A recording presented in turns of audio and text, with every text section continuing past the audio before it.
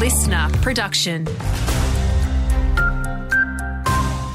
Hi, Saskia Channing here with the latest. Turns out we're more concerned about our house being broken into than suffering damage from natural disasters. A survey by Compare the Market shows 33% of New South Wales households list burglary as their top concern for their homes for the year ahead. Thunderstorms and hail was around 19% for New South Wales, while 9.2% of people were concerned the most about bushfires for their home. But perhaps most surprisingly, around 30% of people said they had no concerns for their home at all.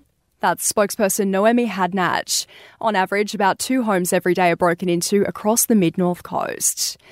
We're hearing this morning just how long it's taking for a typical couple to crack the property market. According to Domain, it takes first home buyers in Coffs and Port Mac around 6 years to save for a 20% deposit on an entry price house. It is really putting that financial plan in place and starting that savings journey early. And that's really what this report highlights, is that saving a deposit takes a lengthy period of time. That's Dr. Nicola Powell. It appears our state is the smartest in the country when it comes to the top performing schools. The Daily Telly has published new data showing 50 New South Wales primary schools and 48 high schools are featured in the top 100 list. The table is based on NAPLAN results. The majority of those featured are selective classrooms.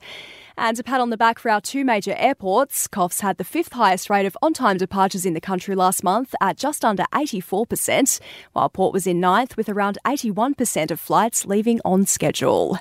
Meantime, Qantas has announced its new Airbuses will start flying between Coffs and Melbourne in October, subject to approval.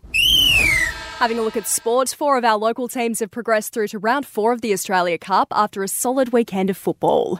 Urunga took a whopping 6-1 victory over Mullumbimby. The Port Saints knocked out Boambi 3-0, a 3-1 win to Northern Storm over Moore Creek, and a battle of the Tigers left the Coffs Coast 3-0 up over West Lawn.